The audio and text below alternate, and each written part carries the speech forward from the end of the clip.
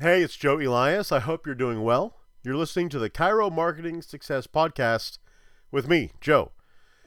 I wanted to talk to you today about something that I bet you haven't thought about in quite a while. Trade shows. Now, I know what you're thinking. There is no such thing as being able to meet people out in person anymore and get to go out and shake people's hands. But picture, if you will, a simpler time when we could actually do these things. And while you most likely didn't go to a ton of trade shows in recent years, there's probably a memory or two in your mind from some conferences you've been to. And I want to talk about the experiences that we have at conferences and trade shows and compare those to what you may be trying to do with your newer patients to get them to stick around. Hear me out on this because I promise you it's going to make sense. When we go to a trade show or a conference, think about the experience. Think about what happens when you go in, right? There's lots of people, lots of hustle, lots of bustle, lots of things going on. And we inevitably find the tables of the sponsors and the advertisers, the show space, right? What does it look like when you go into a trade show or a conference show table and walk up to that person? What does that feel like? I can tell you what I remember from the last several that I had been to. In the span of a few moments, that representative, the business owner, salesperson, whomever it may be, is working really, really hard to get my attention, to earn my trust, and to get a commitment of some sort from me. At least the good ones are. And so that could look like, hi, this is who I am. Who are you? Here's how I help. Do you have a problem like that? Here's how I can follow up with you. Here's my card. Here's my free swag thing so that you'll remember me when I follow up with you later. On and on. And I can remember from those times myself the challenge of building a relationship in such a short period of time. I only have moments, and I'm one of many people that individual is going to go chat with that day. I have to stand out. I've got to earn their trust, and I've got to be memorable enough for them to want to come back and talk with me again. So, what does that have to do with your practice?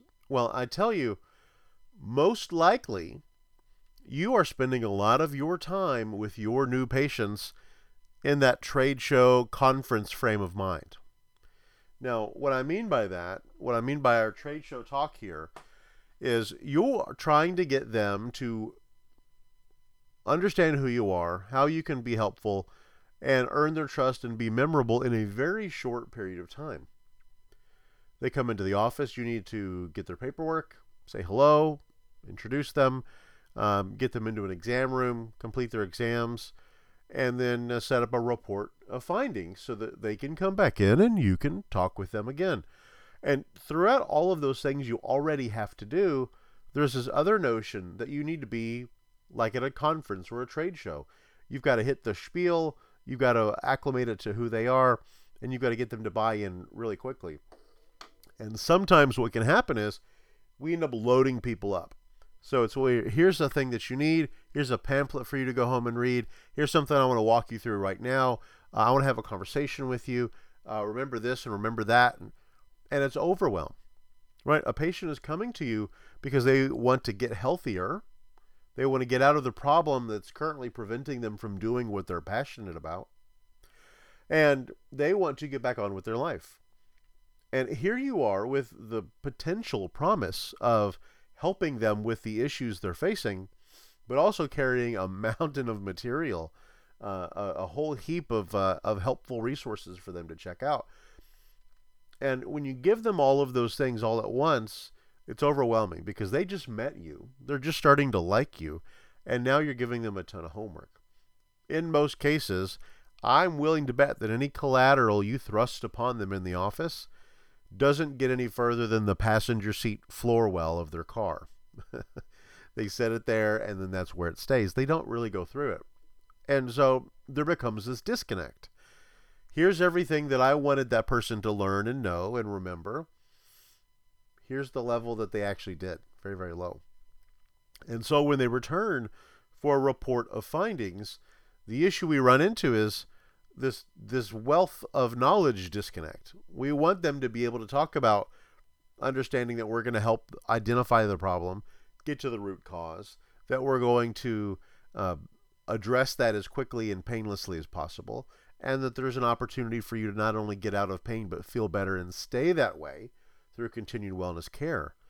We want to talk about all those things, but if they didn't listen to all of the materials we presented during our trade show talk, our conference chat with them, then it's very difficult to do that. And you may luck out every once in a while and you get somebody nodding heads and they've actually went through the materials, but it's not everyone.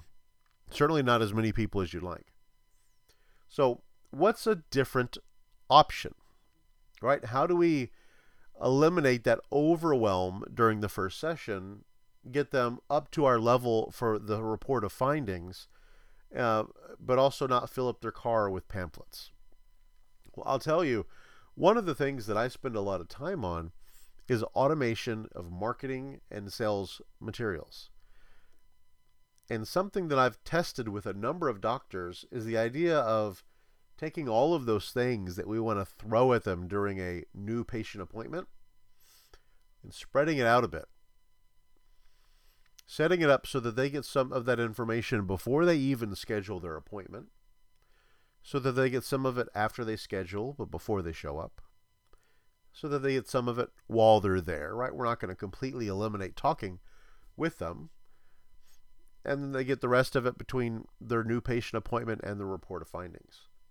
And by spreading it out that way, so that they get some videos, they get some printouts, they get some materials that they can look at on their phone or on a computer, by doing that over a period of time, what we're able to do is make it easier for them to eat that content, right? To go through the material that we want them to go through and actually absorb some of the information. And, this isn't just 2 or 3 copy-paste emails that we send out. I've actually set up an online program that allows a doctor to personalize the messaging before the appointment, after the appointment scheduled, during the appointment, between the appointment and the report of findings, so that they can control how much information gets shared, what gets shared, and when it gets shared. And also, most importantly, I think to us listening in here, to be able to report on that information. Because it's incredibly helpful to know, as someone's coming in for a report of findings, if they've already consumed the content we've given them, then we know we can have the conversation up here, right? What questions did you have from watching the materials you saw? What about this? What about that? What did you think of this? That's the conversation we want to have. And having those materials spread out and automated, so that happens with every single person every single time, will give us the ability to do that. It also lets us know, if they haven't gone through those materials, that we now have to backpedal a little bit and do a little more education and just have our ears up for signs that this person may not really understand what's going on. And we want them to reiterate how important it is that they understand your care, that they get what you do, so that they can understand how your care is going to help them when other things have not. It's also a great opportunity to see a warning sign, to see a little red flag waving out there, because if they haven't taken the time to go through your onboarding materials, we have to ask ourselves, how likely are they to actually go through and do what you ask them to? If you've got small nutritional changes at home, small exercises at home, recording something, tracking something, doing something different, if we're going to ask them things during care, well, aren't we a little concerned that they're not going to do them if they couldn't do the things before care started? So it's an opportunity to have that conversation during the report of findings or the next visit. Hey, Cheryl, one of the things that's really important to me is that we can have open and honest communication, that we can talk about how you feel, why you feel that way, and how I can help you. And one of the things I'm a little concerned about is you weren't able to prioritize the information we agreed you're going to go through. I sent it to you. I don't see that you were able to complete any of it. And that worries me, because the people who come in, I believe I can help, but ultimately can't, are the ones who struggle to follow some of my directions and don't let me know when they can't do it. And so what happens is they're dissatisfied with care, not because the care doesn't work, but because they're unable to actually complete the program, and it just becomes a bad experience for everyone. And I don't want that. So I need to get a better understanding now of, what was keeping you from going through the materials that we had agreed on. Was it time? Was it an event? Whatever that rest of that conversation would sound like. And by doing that, we can get them back where we need them to be, bought in and ready to go on the ride with us together. So that may be something that you should really think about, to decompress all of the wealth of information that gets dropped on somebody during their new patient visit, and to avoid this trade show talk type of a conversation where you feel like you only have a couple minutes to really make a big impact with people. Spread it out, automate it online, track it more easily, and then you'll find that your conversations will be more impactful, that you'll be able to actually get to the root of issues with people, that they will understand why your care is different from the other things they could, would, or have been doing, and you'll get better patients that way, which will ultimately help you grow well in your practice. I have a demo of how to do that on theevergreenapp.com. You can go to demos on the front page, and you can see how we talk about decompressing the new patient experience so that we're avoiding trade show talk. So go check that out if you'd like to learn a little bit more. I'm always happy to give you ideas. If you have questions, comments, or suggestions for future episodes, you can email me at joe@theevergreenapp.com. For now, this has been Joe with the Chiro Marketing Success Podcast. I hope you have a great one, and I'll see you soon. Take care.